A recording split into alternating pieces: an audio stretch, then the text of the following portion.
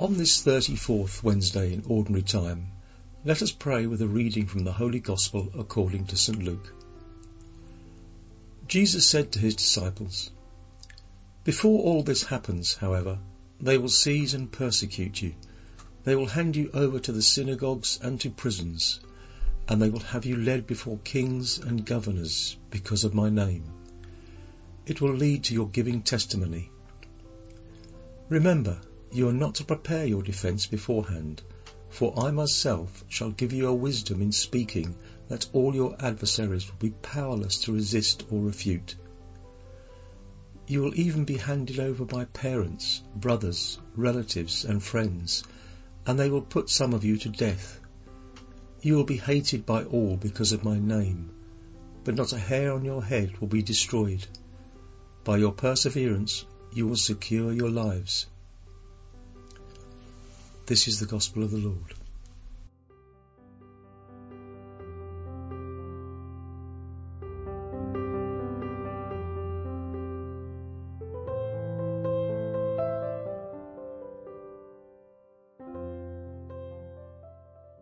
Jesus didn't want to save himself. He didn't live for himself. He lived for us. Therefore, coming down from the cross in the most crucial moments of his life would have been incoherent. He couldn't have stopped loving, believing, and doing the opposite of what his Father was asking of him. If on that day Jesus had thought, "I'm going to save myself and come down from the cross to prove that I am God," he would not have been able to reconcile the world through love, nor would he have demonstrated that the only possible response to hatred, mockery, insult, criticism and injustice is love, and not running away to save oneself. Today, let's all allow Jesus to whisper this into the ear of our heart, a heart which must listen to the words of truth that he tells us. Don't get down from the cross. Don't stray off the path of love that you've chosen. Don't get discouraged by the mockery of those who don't believe and point at you. My brother, my sister, don't get down from the cross. Don't be deceived by the broad road everyone proposes as a solution. That vast and easy road is only an illusion. Jesus tells us, "I am the way and the truth and the life. My teachings bring consolation to your suffering and your problems. They aren't the definitive solution, but they are the relief you need. Don't give up marriage or consecration. Don't cheat yourself. Don't give up service, commitment, and much less love. Persevere to the end. Only there will you see the reward and experience the resurrection." Sometimes Jesus' words about persecution, about being arrested, handed over, imprisoned, seem very distant to us. This happens because we live our faith in a violence-free context, in a context characterised by disguised tolerance and phony freedom of expression, so we think that what Jesus said is true of some other old times.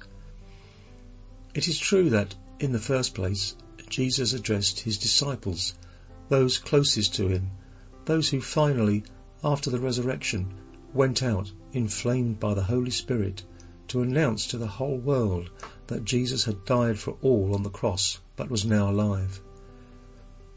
This significant announcement generated the first persecution of the nascent church, and all the apostles, except John, gave their lives for the one they loved, just as he had given it to them. However, it is also true that throughout the history of the church there has been, there is, and there will always be persecution of all kinds against Christians. The martyrs in the history of the church are countless. They have always been, and they will always be, the seeds of new Christians. We may have not noticed, but today there are Christians who are being persecuted and who die for giving testimony of Jesus.